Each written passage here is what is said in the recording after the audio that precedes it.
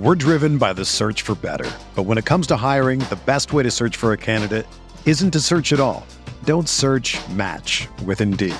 Indeed is your matching and hiring platform with over 350 million global monthly visitors, according to Indeed data, and a matching engine that helps you find quality candidates fast. Ditch the busy work. Use Indeed for scheduling, screening, and messaging so you can connect with candidates faster.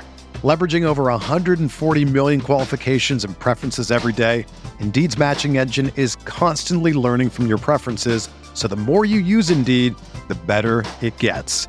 Join more than 3.5 million businesses worldwide that use Indeed to hire great talent fast. And listeners of this show will get a $75 sponsored job credit to get your jobs more visibility at Indeed.com/Blue Wire. Just go to Indeed.com/Blue Wire right now and support our show by saying that you heard about Indeed on this podcast. That's Indeed.com/Blue Wire. Terms and conditions apply. Need to hire? You need Indeed. You know, if I would have applied myself, I could have gone to the NBA. You think so? Yeah, I think so. But it's just like, it's been done. You know, I didn't want to, I was like, I don't want to be a follower. Hi, I'm Jason Concepcion. And I'm Shea Serrano. And we are back. We have a new podcast from Wondery. It's called Six Trophies. Woo! And it's the best. Each week, Shea Serrano and I are combing through all the NBA storylines, finding the best, most interesting, most compelling stories, and then handing out 6 pop culture themed trophies for 6 basketball related activities. Trophies like the Dominic Toretto I Live My Life a Quarter Mile at a Time trophy, which is given to someone who made a short-term decision with no regard for future consequence. Or the Christopher Nolan Tenet trophy, which is given to someone who did something that we didn't understand. Catalina Wine Mixer trophy. Ooh, the Lauryn Hill You Might Win Some, But You Just Lost One trophy. And what's more, the NBA playoffs are here, so you want to make Six Trophies your go-to companion podcast through all the craziness. Follow Six Trophies on the Wondery app or wherever you get your podcasts. Listen ad-free right now by joining Wondery Plus. Pro teams have millions to spend, and they don't always spend them wisely. But when it comes to a great shave, you don't have to shell out tons of cash. Harry's saw customers getting ripped off by the shaving industry with overpriced, underperforming products and decided to do something better. They found their own way to make beautifully designed razors for a fraction of the price of the other big brands, so you never wonder if you overpaid. Harry's shaving products look great, and the weighted handle makes shaving feel great too. I like to keep my beard neat, and Harry's always leaves me with a smooth yet crisp shave. Harry's quality is top-notch, thanks to German-engineered blades made in their own factory that stay sharp longer. You can get a 5-blade razor, weighted handle, foaming shave gel, and a travel cover for just $3 at harrys.com/bluewire. And Harry's has the highest customer satisfaction in the shaving industry, plus a convenient subscription option that you can cancel at any time. Getting the best doesn't mean spending the most when you shave with Harry's. Get started with a $13 trial set for just $3 at harrys.com/bluewire. That's harrys.com/bluewire for a $3 trial set.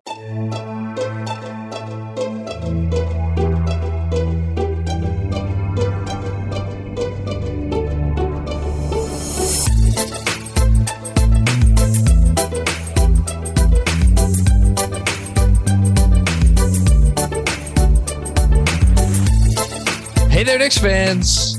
How you doing? It's your boy, Jonathan Macri, with you for another episode of the Knicks Film School podcast, coming at you, recording this one night after the Knicks lost a tough one in Memphis. Got a fun episode here. My favorite episodes to record, quite frankly, because I get to talk to Benji about basketball, and it is no stress on me because I just get to pitch Benji questions and let him talk and make me and everybody else smarter. And he does that on this episode. We get into some Brunson stuff. We get into some Cam stuff. We get into some Mitch stuff. Hit on a couple other guys. Just kind of set the tone, set the lay of the land. Some big pictures, some more focused stuff, and all the thanks in the world to Benji for hopping on this because he paused the Yankee game to record it. I am now recording this introduction to the pod after I spoke to Benji. I think he's probably going to catch up. I'm watching the Yankee game now. It is the 7th inning, and they are down 3-2. And a Yankee has just struck out. I just wanted to tell everybody what's going on. Andrew, are you watching the Yankee game right now? I am now. And if it's any indication that what you're watching is the same as what my friend group chat of Yankee fans is watching, I'm going to assume that player that just struck out is Josh Donaldson. Who I don't know who that struck out a lot in this little 2-game series so far with the Houston Astros. I mean, I know who he is. I would not be able to place him if you walked in my living room right now. Yeah. They struck out 17 times in game 1, the most, I think, in Yankees history. They did? They did. They were struck out 17. Because if he did that by himself, that would be a record. That would be very impressive that he got 7. The baseball must have come up with a new rule where you can bat once or twice an inning, you know? We'll get to the conversation with Benji in just a second, but I do want to ask you very briefly, because I like to touch base with you on certain things where this team is concerned. And the thing that I wanted to ask you is, are you feeling, because you're good with taking the temperature of things. Mm-hmm. How you feeling after that first game? How am I feeling, or how do I think everybody's feeling? No, I'm asking you. Me personally? Yeah. There was talk of 45 wins coming out of obviously, the mouth of one, which means there's 37 losses to spare, and a loss to the defending 2 seed that won 56 games last year, even without. Yes, the Grizzlies didn't have Jaren Jackson Jr. Guess what? The Knicks didn't have RJ Barrett last night, so it was kind of a wash at this point. Why do you hate him? Why do I hate RJ? Why do you hate him? I'm sorry that I spoke factually about his opening night performance. Having said that, I'm kind of fine look, I'll just say flatly, the Knicks weren't supposed to beat the Grizzlies last night. Do you want them to steal a game like that? Yes. Would have been very encouraging going into this 3-game stretch against teams you're supposedly better than, that you got to win on the road, a comeback win on the road with a performance like that from Randall, a performance like that from Cam Reddish, and you got an overtime win. Yes. Don't forget Hardenstein. Oh, yes. All of the contributors last night. But those are the only 3 guys. That's the other part, is that on a night when RJ has arguably the worst high volume game he had as a pro, where Quickly gave you nothing, where Derrick Rose gave you nothing, that's something to monitor. And Mitch was in foul trouble all night, that you went into Memphis and stole one. Yes, it would have been great, but it's oddly, I don't like moral victories, but at least it makes me feel confident that this isn't going to be they'll play with everybody. We're not going to see a bunch of games this year where the fourth quarter is meaningless. And the fact that they can have, imagine a night when Quickly is on, when RJ is not even a 50% shooter from the field. How about a 44% shooter from the field? No, when this regresses back to the mean, the Knicks might actually have something here, which is more the bigger takeaway that I got. You know what? And this will lead perfectly into the conversation with Benji, because this is kind of where we start off after some Cam talk, is just the only reason why I'm maybe 7% less positive than I was before the game is I was pretty hopeful after the preseason. And again, I wrote it, I said it. I'm take these games with many grains of salt because of who they're coming against. And there's no stakes, obviously. And yet I still bought into this team has a play style that seems to be sort of working for them. And last night, it's you come out of it and they played 53 minutes and you're okay, still don't quite know how this team is going to get it done consistently on the offensive end of the floor, not in transition. And me and Benji talked more specifically about this, but the fact of the matter is this is why I was so aghast at Jeremy's prediction that they're going to be top 15 in effective field goal percentage. Cause I think it's going to be a struggle. But at the same time, it could be a struggle, but you could still have kind of a formula, a consistent approach, like the We Here team did. Wasn't always pretty, but you kind of knew what it was going to be and whatnot. And then, now there's the roster rotation stuff that's kind of just sitting out there, and there's no answers on the horizon. Did you talk to Benji about the question I had about the rotation? potentially? Yeah, we talked a lot about the rotation. Yeah. Okay. So we're just going to talk about Derrick Rose playing 12 minutes last night. I think there's a lot of things up in the air right now. I think I'll listen to the conversation I had with him, but I think there's a lot of things up in the air, and I'm going to be very curious to see what rumors emerge over the next few weeks. And again, this is a team that made an early trade for Cam Reddish. Arguably kicked off. I think didn't they kick off trade season with the Cam Reddish trade? It was the first trade of the year. Yeah. That's what. That's what I mean. And I don't know how much January is trade season. So yeah, I guess that actually would be closer to it. Yeah. And they did the same thing with Derrick Rose. Different types of trades, but like if ever there were precedent for a team to do something sooner rather than later, and boy, if there were ever a team seemingly in a spot where something of that ilk would be warranted, it would seem to be the Knicks. But yeah, I was talking to a friend of mine this afternoon that you think Knicks Twitter is the biggest RJ stands in the world. He might be bigger than Yash. Like as far as that, I'm just saying. Well, okay, no, my friend has never sent you a bird to flash every time RJ Barrett has. I lost him for a while. I found him last night.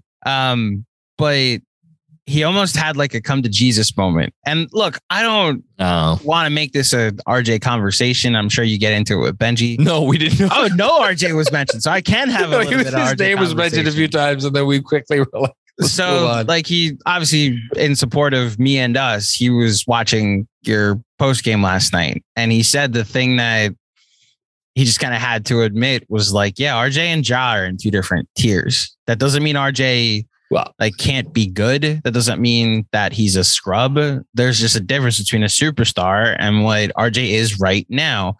And the biggest thing that I couldn't even, sometimes when I think you're hard on RJ, you said like, you can't have that game in year 4. Like you just can't. Well, and it's good that it happened. It got it out the way. So this way, like, okay, now he got a slow start. Let's not make this a slow week that he's getting off to. And hopefully he has an efficient game too. And it sets a better trend for the rest of the season. Look, the greatest player in Knicks, one of the two greatest players in Knicks history. I want to put it, Patrick Ewing once went, where'd he go? 0 for 10 in a playoff game, 0 for 12, something like that. Something like that. Yeah. Great players have awful games. So that's why that's why we didn't talk about it on the pod, because I just like what nothing constructive is going to come from. Great players have awful games. You're right. That was not uncharacteristic of our. That's the thing. And like going back and like rewatch, the thing that struck me is I really spent a lot of time on watching Cam's possessions for Friday's newsletter. Is like Cam in transition. And look, different guys, different strengths, different weaknesses, the whole thing. But when you see just like Cam come down the court and lift off from outside the semicircle there and just dunk the ball, and then in a similar spot, not exactly the same, but similar spot, RJ Barrett puts the ball up and it doesn't hit the rim. The two possessions right before the Cam dunk where RJ misses at the rim, which were like, oh, damn, that looked really easy by one, and the other two needed a foul call. And look, like the reason we're dissecting it like this is the Knicks' highest draft pick since Patrick Ewing, and we're in year 4 of this. So yeah, but again, pardon me for wanting him to come out and be like, not have the game Cam did on night 1. I'm not. But again, I'll say I don't want to repeat myself, but the reason why I'm not making a huge deal out of it is because it's like, okay, well, this is what you're going to get from RJ sometimes, which to me, that's par for the course. If there are people out there this morning who are having a come to Jesus moment, I would here's what I say to you. If you were all in on RJ, stay all in on RJ. Yeah. Don't let this game deter you. Look, you did say this last night. We'd love nothing more than this just to be like the one bad game. Oh my goodness. And then we're here a month from now. It's like, dude, remember that guy from opening night? Yeah. And now he's got like a 56 effective field goal percentage. He's shooting 43% from three. John, I'd settle right now for 52 and 38% from three. But my point being, I'd love for that to just be one bad night on the road in Memphis. And then, year 4 RJ took off, which, I'm not going to put it past him, but I'd like to actually see it. If the usage is what we think it's probably going to be, I'll just say right now, give me an effective field goal percentage that starts with a 5. Mm-hmm. That's all. I don't care. I don't even care what the breakdown is. I could care less. If you give me an effective field goal percentage that starts with a 5, where do I sign for that? That is where I think everybody is right now. Not necessarily the specifics of like just where his effective field goal percentage is, but like, dear God, please let this only be one bad game. Yeah. And that the first game after, it was just really disheartening that the first game after his extension plus non-trade for who, that this is the performance you got. You'd like to actually be like, this is why you don't trade him for he who shall not be named. Only one game. Only one game. All right. One game. Thank you for talking to me for a few minutes. I'm happy we did this. Here's my conversation with Benji Ritholtz. Hey guys, quick break to tell you about Factor. Factor makes it easy to eat clean 24/7 with fresh, never frozen, prepared meals that are so delicious you wouldn't believe they're actually good for you. Factor saves you time by delivering chef-crafted meals to your doorstep, eliminating the hassle of grocery shopping and meal prep. Not to mention cleanup, no dishes to wash here. Each Factor meal arrives pre-prepared and ready to eat in 2 minutes. That's even faster than ordering in. Factor tackles the tough stuff, so I don't have to. Their registered dietitians and expert chefs work hand in hand to create meals with nutritious ingredients. And with 29 meal options each week, I'm never bored. Going off script for this next part to tell you just how convenient and delicious I've found Factor. My to-do list is usually never ending. I rarely have time for meal prep. When Factor sent me a box to test out, I chose the extra protein option. They sent me a week's worth of meals, and I had no idea just how convenient this was going to be. Each meal comes pre-prepared. You just put it in the microwave for 2 minutes, wait another 2 minutes for it to cool down, and boom, in 4 minutes, my meal is ready, and it's delicious as well. Last night, while I was editing this podcast, I heated up the pork shepherd's pie with white cheddar, Yukon mash, and roasted green beans. Not only was the prep time not existent, but I was able to get a lunch break in and still get the podcast out for all of you to hear without taking a significant break. They have plenty of other meal options as well. There's vegan and veggie meals, keto, low-calorie options, cold pressure juices, smoothies, energy bites, plant-based bars, extra protein, the one I chose, veggie sides, and more to keep you fueled and focused all day long. Don't hesitate. Head to go.factor75.com/filmschool60 and use code filmschool60 to get 60% off your first box. That's code filmschool60 at go.factor75.com/filmschool60 to get 60% off your first box. Joining me now on the Knicks Film School podcast. I saw this gentleman last night. He made his usual array of faces at the different things the Knicks did that were good and not so good. We lived through the Cam Reddish experience that we're going to talk about. What did you call it? The Randall-sance? The Randall-sance. I dig it. You should get a trademark. Someone has to have trademarked that already. You should trademark it. I actually had it in, remember that stretch last year when he had like 5 games where he actually played like it was 4 games. Yeah. I know so I did a Knicks film thread and I called it the Randall-sance. So I actually coined it months ago. Now, that didn't end up being the Randall-sance as it turned out. It turned out being a Kings game and some other spirited basketball. Yes. Maybe this is the real thing though. I should introduce you. Benji Ritholtz. Hello, sir. So you, as we have just discussed before we press record, talk about giving yourself over to the basketball team that has not given you or me nearly enough in return. But the Yankees are on right now as we speak. You have paused the game, I believe. I have. It is the 5th inning. It is as we speak, and they are down 3-2. That is right. Okay. So we're gonna talk a little bit about the Knicks, and then I'm gonna let Benji go and watch more baseball because you know what? The Yankees, you know where they are right now? They're in the American League fucking championship series. You know what, man? That's good perspective because this team's destroying me. Like inside, I have 0 nails left on any fingers. And I feel like I'm not sleeping well because of them right now. And you're right. Like they're in the ALCS, they're in the playoffs every year. And I root for another team that I'm more invested in that is not that. The last time the Knicks made the equivalent of this round, we'll say, of the playoffs, I was a junior in high school, a senior in high school, and you certainly had not hit puberty yet, because you're younger than me. I don't know what age you were. I was all of 7.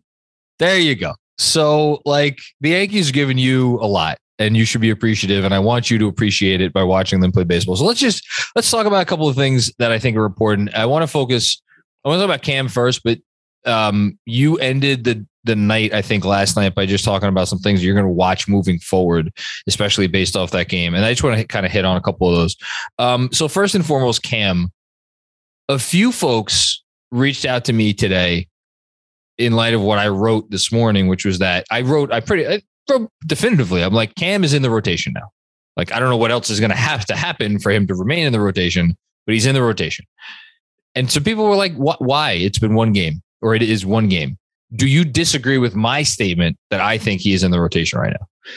Are you asking from like what I think is going to happen or what you think should happen? That's a good question. I was writing from the perspective of what I think will happen. Oh, okay. I think that's probably, oh man. We should also say Quentin Grimes is not going to be playing basketball on Friday night. Yeah. Do we know what's going on there? No, but I could wager a guess as to how that conversation might have went in light of Cam's performance. Like, if there was any doubt, right?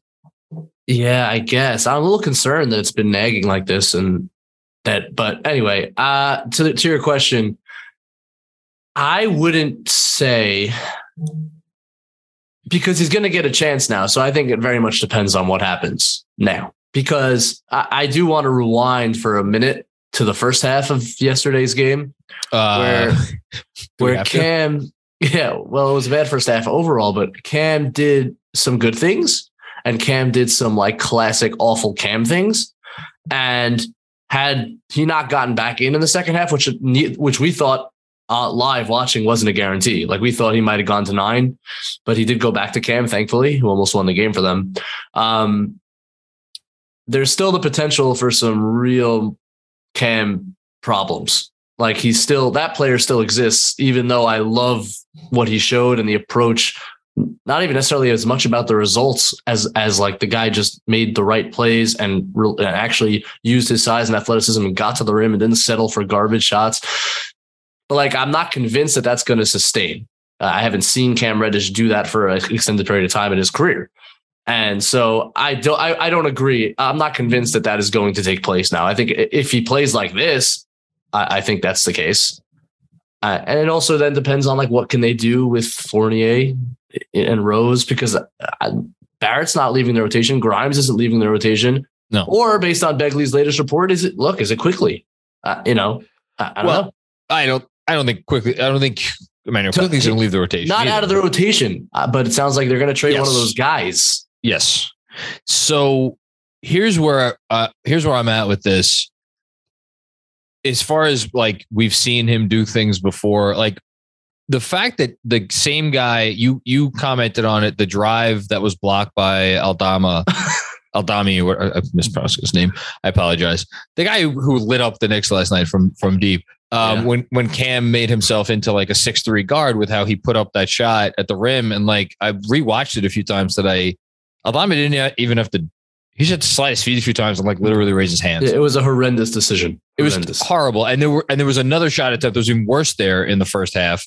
And then in the second half, like you highlighted on Twitter, like the the array of moves that he did along the baseline, like that's the same player who did that from the first half to the second half. So what do you do with that? I don't know. I'm more just coming at it from a perspective of what they gave up to get the guy, what he represents as far as, you know, all the things we always talk about, the potential and the tools and the body and all that stuff. And like, I'm not saying he hasn't looked good before. He has looked good before over the course of his pro career, but certainly in a Knick uniform, this was the biggest flash we've gotten. So I don't know that you turn the flash, like you turn it away right away, and they won't have to for at least another game. Now, maybe one more game is enough evidence. Maybe shit's the bed in this game, and then it makes the life, the decision easier. I don't know, but I'm at the point now where at least I'm taking it game by game. But like, I'll say this: I knew he was playing Friday night. So yeah. So who is it though, John? Like who? Assuming nobody's traded by whatever the third game is Monday. I think they slow play the Grimes injury. If I had to guess, until they can get off someone, until someone else gets hurt, or until like you can pull chicanery. Yeah, the thing with Cam too is that like even if an injury is to Obi or to Randall, I'm making this point in Friday's newsletter. You're gonna steal it. He can slot in there at the 4, and he can slot anywhere. Literally any player from 1 to 4 goes down. You can make it such that Cam slots it. That's interesting. Look, I think they really want Quentin Grimes to play. And I think they're not gonna drag. I mean, they'll be cautious. Maybe it'll allow them to be more cautious than they otherwise would have been, because to avoid the conflict. But at some point, it doesn't. You're right. It doesn't necessarily have to. Someone could have a season-ending injury on. You never know. And Cam could be slotted in for the season. More likely to me is if you want that to take place, you got to move somebody. Yeah, and like trades don't. The trades just don't usually happen this early in the season. It's very rare. Yeah, it's extremely rare. You usually wait until like the unofficial start of trade season, at least when teams will really start talking, is December 15th, because that's when guys who were moved or signed this in the summer can be moved. Not all players, but some players. Yeah, I want to see more. And you know as well as anyone that I was not a Cam guy. I'm not sure if I'm a Cam guy now, but like I went on that journey with you last night. It was pretty wild. It was a wild journey. Here's the thing though. I'm a value guy. And like, I don't know that we've seen enough from Cam through his time in the NBA for me to sit here and say definitively that the chances of him reaching his ceiling are like 0%. I don't know if they're 5% at this point. I don't know if they're 10% at this point. I don't know if they're 15%. It's a low number still, but I know it's a number, and I still like, and what that ceiling is, that's another question. But like, I want to see more. That's all. I want to see more, and I think he showed enough to at least justify that position. Brunson. Yeah. First thing you said after the game, I'm going to be watching the shots that Brunson gets. What could you talk about that to our listeners? You'll say it better than me. Yeah, I honestly think that in terms of how many games the Knicks win this year, to me, that maybe other than like what Randall looks like, because that's obviously super important to me, like the key question to the season was what shots can Jalen Brunson get in this offense with this personnel? Because we know how efficient he was a year ago, and that's one of the reasons he was valued so highly by the Knicks. One of the reasons he was able to be so efficient was because the Mavericks, not only do they have Luka Doncic, who takes a ton of attention and opens up the floor in ways that obviously nobody on the Knicks can even close to replicate, but can even come close to replicating. But in addition, they played either Dwight Powell, who, although is not a floor spacer at all, is an extremely intelligent screener and spacer within the dunker spot. He's very smart about how he moves, trying to draw his guy so that the guard has room to operate and to seal big men when guards drive. That is a skill that very few centers in the league really have. He is one of them that has it. DMP CD. I'm not sure if there's an injury there, but did not get off the bench in Mavericks' first game. Oh, that's interesting. I didn't know that. Well, they brought in Christian Wood. Yeah, that might be the answer. But regardless, like a smart player. And then they go with Kleber at center, which is 5 out. Yep. And we saw, if you watch that Jazz series when Brunson really kind of put his name on the map, but he played like an absolute all-star, bona fide all-star. That was a ton of 5 out, just him cooking guys, weak defenders, mostly smalls, occasionally bigs off the dribble, and getting wherever he wanted on the floor with his array of jukes and spins and footwork and all the amazing things that Jalen Brunson can do. And he showed a little bit last night. Now you put him on the floor mostly, although last night he got a lot of Isaiah Hartenstein, but for the most part, he'll be playing with Mitch. Yep. And Mitch, for all of his wonderful attributes, including that he's a very good dive center, he's a lob threat that nobody on the Mavs didn't have that kind of center. And I think there are things that open it up for Brunson in ways that nobody on the Mavs as a partner could open up. But that said, Mitch, a big weakness of his, is that he can't shoot outside of the rim. He has 0 floater game, layup game. It's lob or just a little dump off dunk or nothing. And 2, he's just not an intuitive roller, and he's not an intuitive spacer. So even when he's in the dunker spot, he's not necessarily careful about ensuring that his guard has the most space to operate that they can possibly have. And I did see it last night, rewatching some Brunson possessions where like he's settling almost for elbow jumpers and longer floaters because that space isn't there all of a sudden. And so I'm just going to be monitoring very carefully. Cleaning the glass shows you what percentage of his shots are at the rim, what percentage is short mid-range, what's long mid-range. Like that number is going to be very important to me, to the Knicks, to his success. And then as such to Knicks' success, because he has to be efficient for the Knicks to be good. He wasn't particularly efficient last night. I think he'll be better. And I think I actually reacted to his game more negatively. And on a rewatch, I think he was better than I thought he was. And he was a table setter. He made big shots. He made great passes, didn't turn the ball over. So like he's still a really good player. 0 turnovers. Yeah. No matter what, this is a huge upgrade at point guard. But they need him to be really efficient, especially with some of the other guys the Knicks have on the floor who sometimes can struggle with efficiency. And so that's just something to look carefully at as we go forward here. And you could talk to me all you want about like staggering and this and that. Like if you're a starting point guard, there's only so minutes you could play with the backup center. And they got all of them last night. That was the most. That's the most you're going to get because Mitch was in such crazy foul trouble so early. And so that's going to be interesting. I mean, and Hartenstein provides a little bit more spacing. I tweeted about it today that he can extend out to that short little push shot, and it's really effective. And Brunson found him on a roll one time in that spot, and he made a little floater. So it's a little bit better, but still not nearly the spacing the Mavs had. Something definitely to monitor closely, and we'll see. Yeah, I don't know what the answer is. I don't really know that there is a great answer. And like Julius, I don't really know that we need to say much about Julius. Had a really good game. Did all the things that we want him to do. Went on a little run in the third quarter that was reminiscent. I kind of think of 2 years ago. But yeah, teams are going to sag off Julius too. So yeah, I don't really know. I don't really know what they do that. We're driven by the search for better. But when it comes to hiring, the best way to search for a candidate isn't to search at all. Don't search, match with Indeed. Indeed is your matching and hiring platform with over 350 million global monthly visitors, according to Indeed data, and a matching engine that helps you find quality candidates fast. Ditch the busy work. Use Indeed for scheduling, screening, and messaging so you can connect with candidates faster.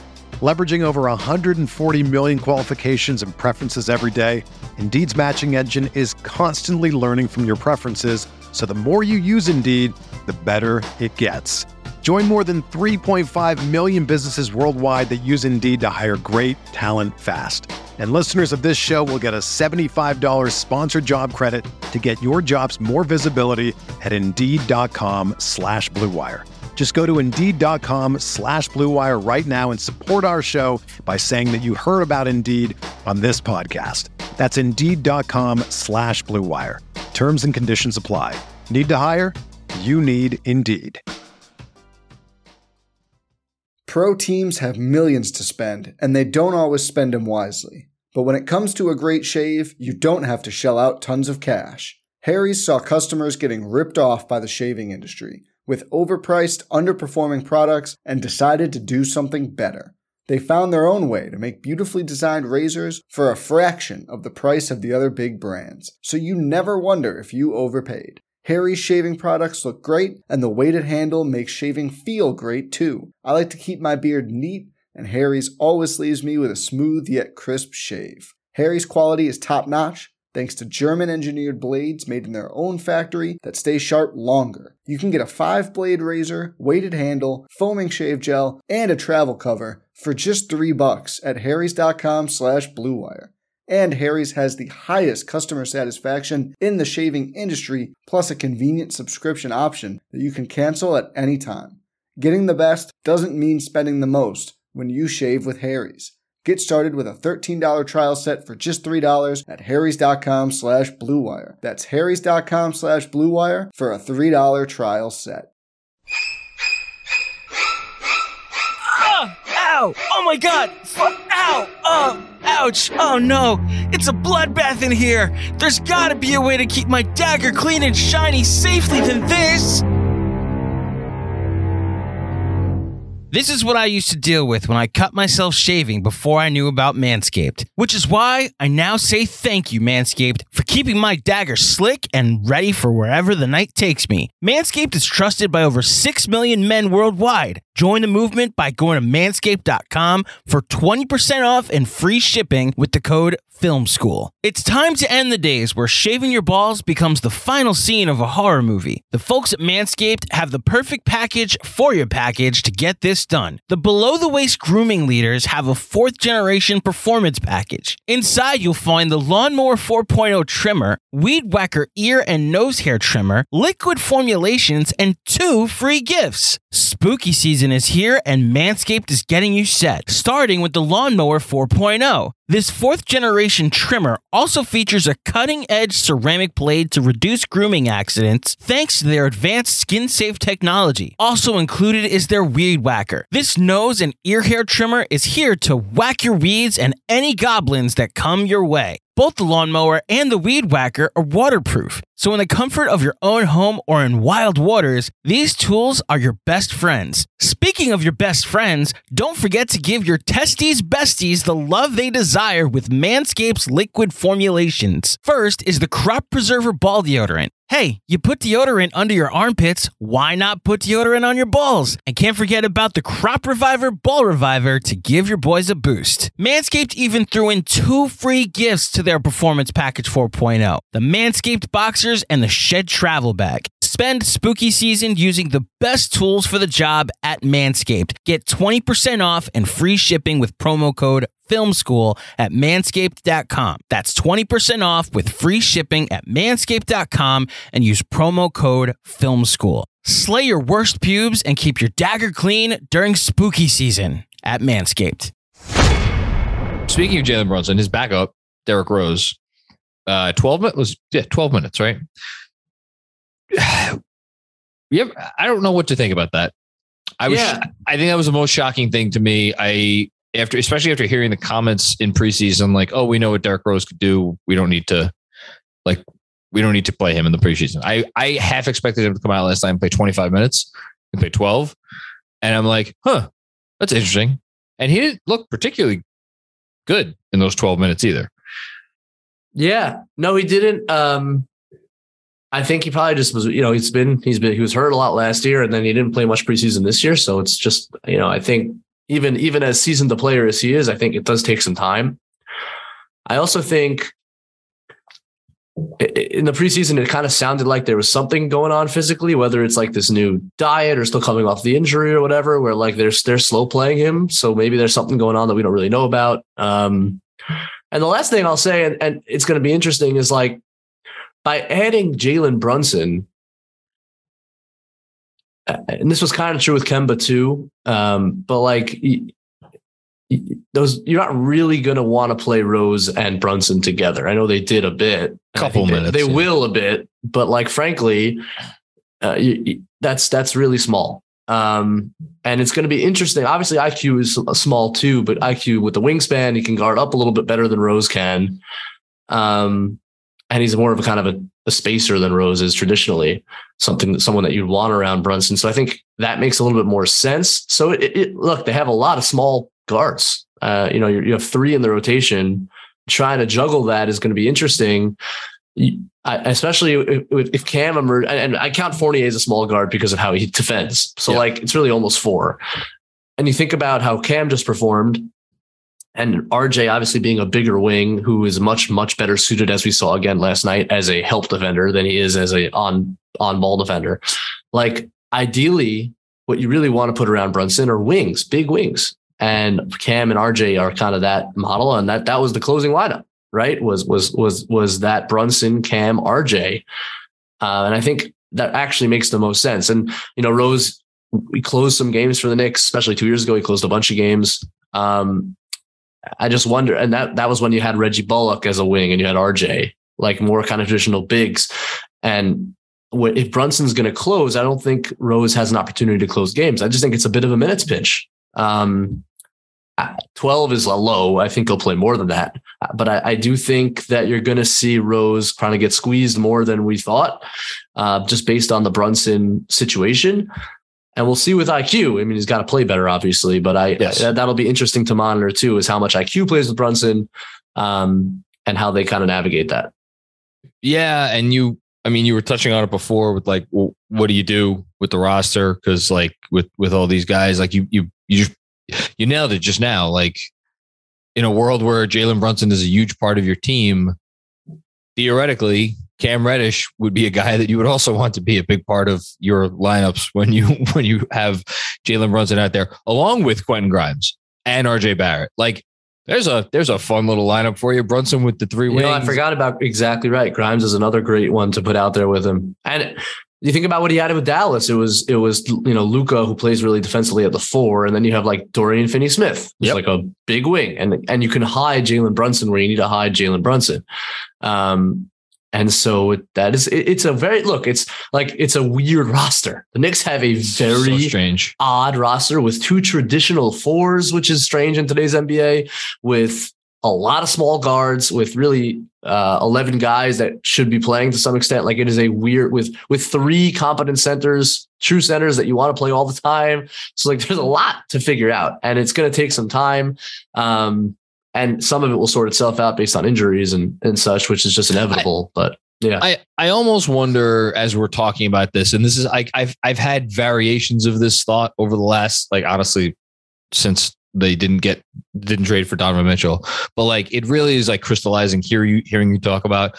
I wonder, like we keep going back to like, what is the goal of the season? And the minute they didn't trade for Mitchell, the goal of the season became, okay, we got to accentuate the young players, we got to increase the value of the young players, we got to figure out which of the young players, long-term pieces, core pieces, all that good stuff. Just have it. Maybe the goal of the season is just, yes, go out, win games, try to look good, be respectable, the whole thing, maybe make the play in, whatever.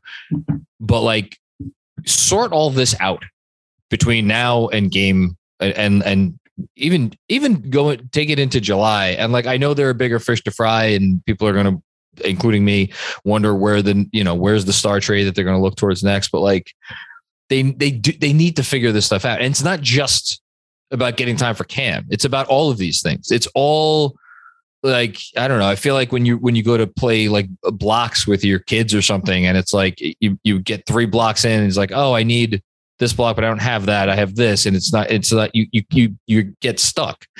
And that feels like every conversation we have about this team, you get stuck pretty soon. It's like, well, I can't do that because then I got to do this. And it's an issue. Yeah. And one of the reasons you're stuck too is because you don't have a very flexible coach, and that's just the way he is. And I think there's good elements to it. I think there's negative. And one of the negatives is if you're not going to play these 4s at center, and you have to have, and if you're kind of playing, you're not really staggering minutes. It's mostly, unless there's foul trouble, going to be units like that. Very much inhibits what you can do. Like you see Steve Kerr sometimes, he'll throw 12 guys out in a game. And he'll just play him at random times, and like he'll do weird things, and the young guys will get time here and there. And some games they will, and some games they won't. Like now, he has the luxury of knowing. I was about to say playoffs. He has the luxury. 100%. That's and that Tibbs does not have that, but it is. I'm not saying it critically as much as I'm kind of observing that it makes it harder to make everybody happy here. It makes it harder to explore the different things that you might have if you're kind of rigid about the rotations. So it makes it, that's one of the reasons I think that it's going to be so hard. And it's going to take some time to figure this out. And look, like the one thing about that game that frustrates me, although even if I understand it, is like, we spent all this time last year saying Obi Toppin, convinced Tibbs of X and Y. Yeah.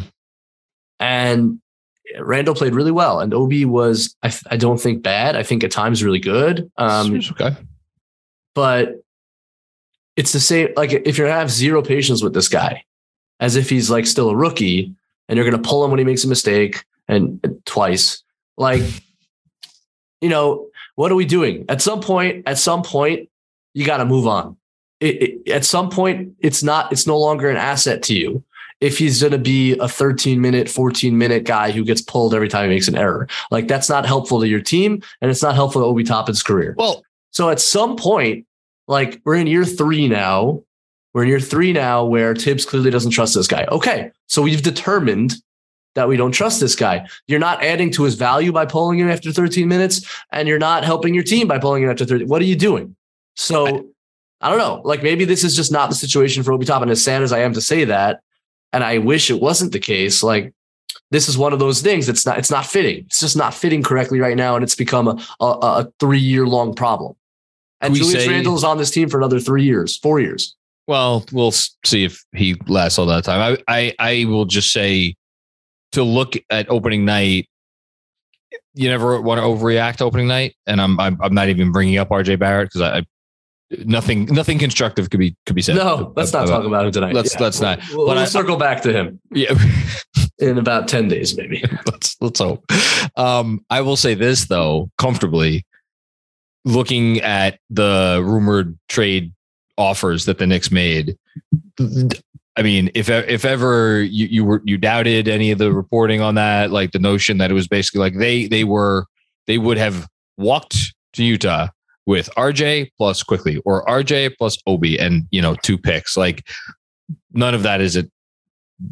That should not be surprising. It shouldn't have been surprising then, but it really shouldn't be surprising now because, and especially in light of the Ian Begley report / prediction, whatever you want to call what he said.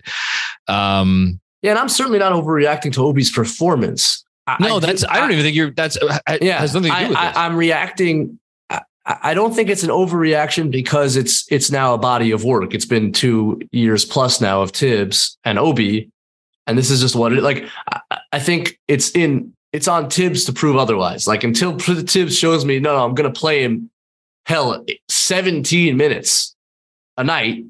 And it's just not going to happen. Like, if the first game it came out like it sounds like Tibbs made a resolution, I'm going to play Obi more. And then the first game Obi struggled, quote unquote, and Randall looked good. It's like up 13 minutes for you. Well, that tells me a lot. That tells me it speaks volumes. Like, well, it speaks to a lack of organizational commitment to doing this specific thing. Yeah, and you can draw whatever conclusions you want about that. That's to each their own, but there is, at this point, there is zero organizational commitment to saying we are going to play this guy enough to really see what he can do in a significant role. And 13 minutes is not. Yeah. And let me add to that for a second. I've been waiting now for 3 years for them to let Obi be a screener in this offense. Yeah. And I figured, Hartenstein's here. You could put him in the corner and actually, like, he may be even a credible threat there, where like you can actually play 4 out with Obi as the roller. And it actually makes a little bit of sense where it's not Nerlens Noel or Jericho Sims standing in the corner, which they did occasionally to try to get Obi rolling. I think Obi screened once or twice last night, and it was only on the second side. No plays for him. Like, so you're not committing to this player because everybody knew when he was drafted who he was. his best role. And you have yet to commit to him playing that role, even though you got a backup center who's playing with him, should allow him to play that role. And so, like, that's frustrating to me. Like, that was the one thing. Randall's going to occasionally have some annoying isolations. RJ's going to fall asleep on defense and be inefficient, like stuff that's part of the growing pains of these players. Their players are flawed. These players are flawed. Like, Obi, like, is flawed, but I haven't even had a chance to see what he can do. And nobody has. And that's the shame. That to me is the shame. And the first game, if the only like kind of real takeaway I had, because the rest of it is like, let's wait and see. These are observations and like, let's see how it develops. But with the Obi thing, it's like, oh, this tells me something. No, that's real. It's concrete. It is concrete evidence. Yeah. Like there's no way around it. It is concrete evidence. And it's quite frankly, the sad thing is it shouldn't be surprising to anybody to be in a situation where, Randall played well. Oh yeah. Well, Randall played well. Of course, he's only going to play 13 minutes because that's what's going to happen. I want to move on from this, but it's just to me, it is yet more evidence because we heard this rumor and that rumor over the summer about, the coach is now back in on Obi. And I heard that like my understanding is the analytics department there loves Obi Toppin. I think there are people in the front office that love Obi Toppin. I think there are front office people that wanted to trade Julius Randle. I think there are front office people that want to keep Julius Randle and rehabilitate all of the different opinions. And what do you get? You get potentially a potentially really nice asset getting to his extension summer. And if he's still here, which we don't know if he's going to be here in 6 months. And again, it's one game. I'm talking about 6 months from now. I probably shouldn't be doing that, but I completely agree with you. Him playing 13 minutes was like, it's a thing that happened. You cannot get around it. Last thing before I let you go, Evan Fournier. There's a lot of Evan Fournier consternation. That's not a name I thought you were going to say. Okay. Yeah. What's up? My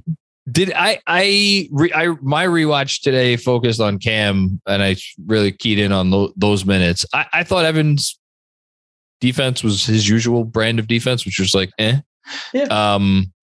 He seems to be getting a lot of hate though today. Do you think that's warranted? No. Okay.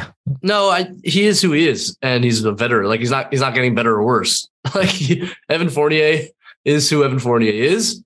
He is a really, really good shooter. He is an occasionally decent playmaker. He is a weak defender who I do think tries hard, but is just extremely limited on that end. I thought he tried last night, right? I really, maybe there were 1 or 2 games where I questioned his effort. I don't think that's an issue with him. I think he plays hard. I think he's a really good team guy. He didn't close the game, but he's the first guy up on the bench. Like, I like who he is as a player and a person. You just have to know who he is. And is the contract as the I don't think he's a positive asset. If he was, they'd be able to move off him. They would have moved. They would have moved off him over and over again. And even I don't think 17 million is like wildly out of range of like the player you're getting. I just think it's not a positive asset. I think it's a slightly negative one. And they shouldn't have signed him. I understand why they did. And now you just have to like take him for what he is. And I thought he did his job pretty well last night for what his job is. And I think Tibbs didn't close with him, which I think was really smart. And I think that's a good role for Evan Fournier. I don't mind. Like if he starts and he doesn't finish and what did he play? I don't have it in front of me. I'll look it up, but if I had to guess right now, I would say he probably played 26 minutes. Yeah, I could do 21, 22 and be happy, but okay, if it's 26 for your $17 million shooting guard, I understand it. Like not crazy. And I hope they move him. Like that's what I have to say about Evan Fournier. He is who he is. He played like who he is. And I hope they move him, but I kind of like him. Talk about summing up this team in a nutshell. How's that for Evan Fournier analysis? No, it's fantastic. You can look up. I've written about how they get him shots and oh wow, played 33 minutes. Excuse me, I was wrong. He did played 33 minutes. Yeah, that's bad. That's too many. All right, I take it back. Well, you know what? Because he played his normal minutes in the first half. So probably would a Cam play 8 or 9 in the first half? So that's 15 right there. And then he put him back in overtime. Oh, you're right. I forgot about the overtime minutes because he went to him over Obi, which I didn't. Again, if to win that game, I didn't think was necessarily a terrible move. Just a little more, but I don't know. Organizationally, I think it's kind of insane. But it is what it is. All of this is what we're talking about is organizationally. Yeah, but these are the same things. It is what it is. But I don't have much to say about Evan Fournier. Like I think he's a really good shooter, really excellent shooter who usually makes shots and almost made a really crazy shot with some really great footwork, which is what he does at the end of that game. Like his ability to pump fake and sidestep and off one foot. Like it's really like he's extremely talented. I don't like when that gets overlooked, but it's just not the right guy for this team. It's just not. Last thing before I let you go, we have a 3-game homestand coming up: Detroit, Orlando, Charlotte. I'm not going to ask you make a prediction or anything, but what's one thing, maybe something we have talked about, maybe something we haven't talked about, maybe a little tiny thing, whatever, that you, even if it's just in one game, maybe a matchup, something, anything that you want to close on, something you might be looking for, something you're thinking about, something you'd be like, wow, I hope this happens, or man, I'd be really bummed out if this happened. Give me one thing. I want to see Mitchell Robinson. Obviously, this was a really weird first game for him. I thought he had a really nice preseason. I thought he looked really agile and in shape, which is good. And I think you had a right to be what's going to happen after he gets the extension. But I thought he looked really good, and he just obviously couldn't stay on the floor in game one. But you take these 3 fairly inexperienced young teams, and you have your anchor big in there. I want to see him dominate the paint. I want to see him make these guys think 3 times about going up, stay in the game, dominate the boards, do what we're now paying you a lot of money to do. $17 million. You want, right. You want, look. It would not be an episode of the Knicks Film School podcast with Benji as the guest without you making a noise or face or gesture at the mention of the money that he's making. Okay, well, you know what? Now he's here and he has a lot of talent, and we know what he can do. And you want to see him dominate the paint against these teams. That is what I want to see. That's if I had. You want to see Julius keep. Really important to see Julius stay with this approach, even if the results don't come right away. That's number one. We want to see RJ, obviously, holy hell, bounce back from that. We don't have to. You don't have to complete this sentence. Whatever the mother of God that was. You could leave that part of the Mad Lib. And you want to see Mitchell Robinson be Mitchell Robinson that we need to be a top 10 defense this year. That's what I want to see. I never thought I'd say this in a million years. I want to see Cam Reddish on Friday night. Oh, hell yeah. Me too. Yeah, I want to see Cam Reddish, and I want to see Cam Reddish not get carried away, stay within himself, attack closeouts, get to the rim. No mid-rangers. Yesterday, 15 shots, not one. Get in transition. Holy hell, he's good in transition. By the way, that's one thing I want to say. This team has to play in transition. Last night, they were excellent in transition. RJ and Cam and Julius, and if Hartenstein's in their actual outlet passes, and Brunson, and it's going to be no matter what they do, it is going to be a little awkward in the half court. It is. It's a lot of ball handlers. It's a lot of lefties. It's not a ton of shooting. It is going to be difficult for them to create space in the half court. I'm not saying they can't figure something out to be effective, but I think it's always going to be clunky. And the way that you mitigate that is by getting stops and rebounds and getting out and running with an athletic basketball team. That is really important to me. I want to see that too. Look at you making another Cam Reddish pitch. When did this become the Cam Reddish film school? I don't know. When he made a tying 3 hustling to the corner and we all lost our minds. Maybe that was fun. All right. Benji Ritholtz, not that anybody needs to know because everybody has to know by now. Tell the folks at home where they could find you. Yeah. Ben Ritholtz NBA is my Twitter account. I put out too much stuff that you can look at, and I hope you enjoy it and not enough stuff. Follow. And I put out the first one. I hope will be early next week. Knicks Film Threads on the Knicks Film School, which are a bit more curated, I suppose. I try to actually like put something out that's coherent and like a real thought in a thread. And I'll have kind of a theme, a lesson, if you will, that you can take a look at. So those are the places to find me on Twitter. And we'll see if I get to writing again. I hope to. It's hard right now to find the time, but hopefully we'll write something soon. Other than Zach Lowe's stuff that he puts out, my favorite NBA content to consume are your threads. Sheesh. Listen, I'm coming for you, Zach Lowe. Listen, one day. It's just because he's my idol. But you're right there next to him.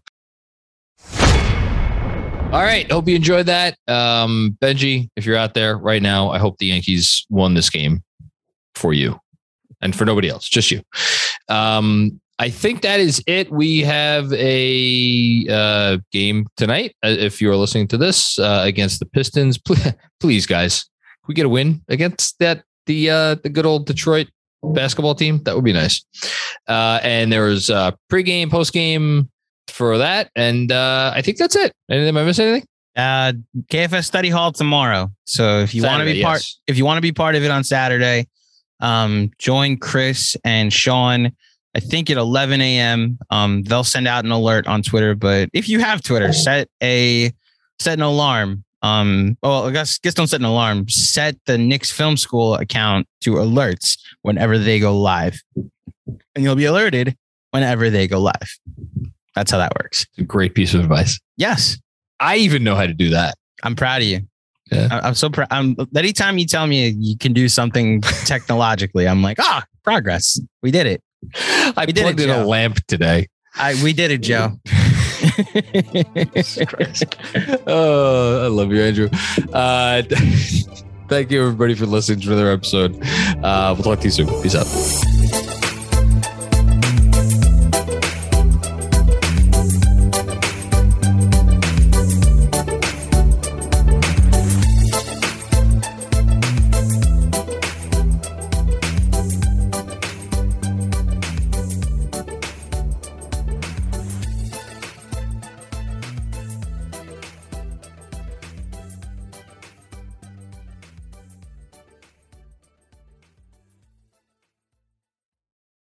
Everyone is talking about magnesium. It's all you hear about. But why? What do we know about magnesium?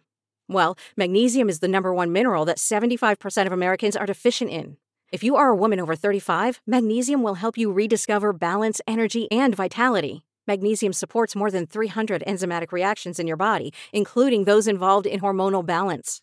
From functional medicine doctors to mental well-being and female hormone experts, we all know that magnesium is the one mineral to improve all aspects of well-being and health. But which one?